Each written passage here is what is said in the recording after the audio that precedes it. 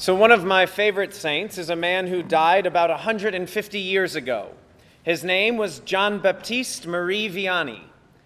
He was an unassuming man who loved Jesus ardently and would spend up to 16 hours a day in the confessional because he had people coming from far and wide to go to confession to him.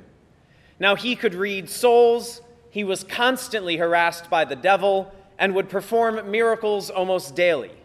He cured blindness, illness, and even death.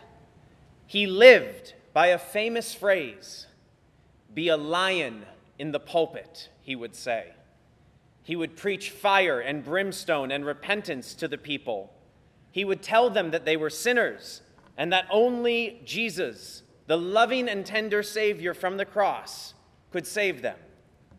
And he was able to constantly preach about repentance because the other side of his favorite phrase was, "But be a lamb in the confessional." So he used to be a lion in the pulpit and a lamb in the confessional. He would preach repentance and then console and challenge in the confessional. He would correct his parishioners. He would even scold them. He wounded his people in their hearts with his words from the pulpit, and he poured healing grace on those wounds in the confessional. Whether it was by supernatural knowledge or mere being an astute observer of humanity, St. John Vianney often used the natural emotion of shame as a vehicle to help people experience supernatural forgiveness. Now, see, most people think that shame can only be experienced as toxic shame and is therefore always and everywhere bad. But there is a holy shame.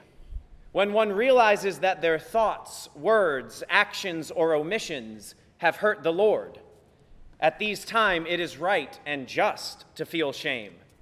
Remember when Adam and Eve had their eyes opened, the scriptures described them as being naked and ashamed.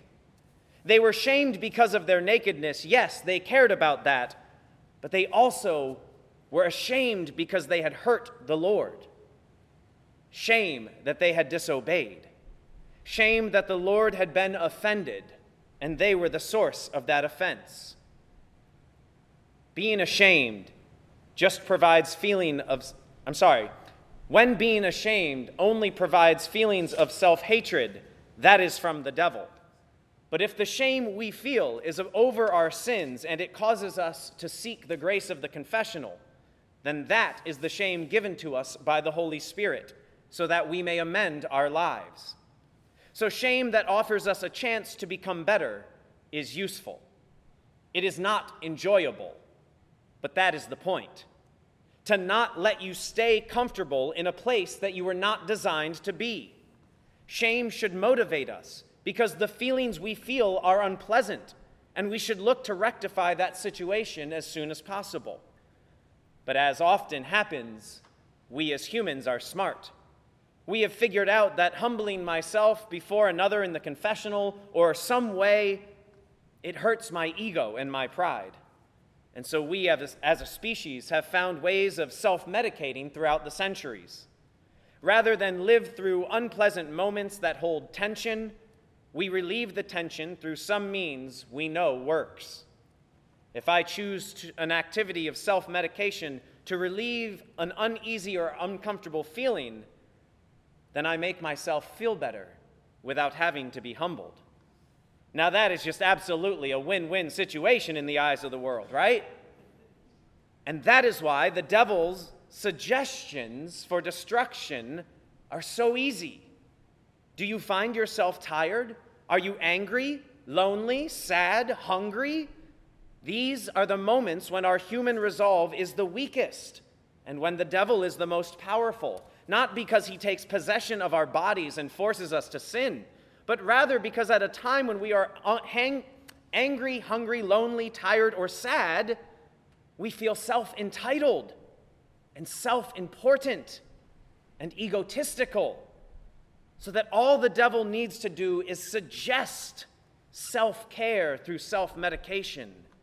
And then he doesn't have to lead you to the sin because you are already seeking it. My brothers and sisters, do not think that Jesus is using hyperbole in this weekend's gospel.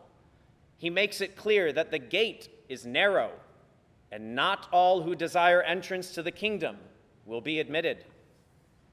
This should place in us a healthy fear, not the fear that God will be mean and send us to hell if we accidentally do one more bad deed than we do good before we die, but rather the fear we should feel because we don't want to arrive at the gates of heaven and the Lord asks us if we want to come in, but we tell him we can't right now because we are still tied to too many things from the earth.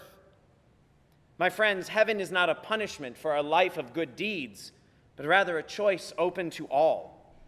We make that choice for or against heaven every single day of our lives by our thoughts, words, actions, and omissions. St. John Vianney preached with the ferocity of a lion from the pulpit, and he offered the meekness of a lamb to his people in the confessional. The Lord wants to speak to you through both places of grace. Do not miss the opportunity the confessional provides to exchange shame for grace. For if we do, we may miss the opportunity to enter the narrow gate of heaven.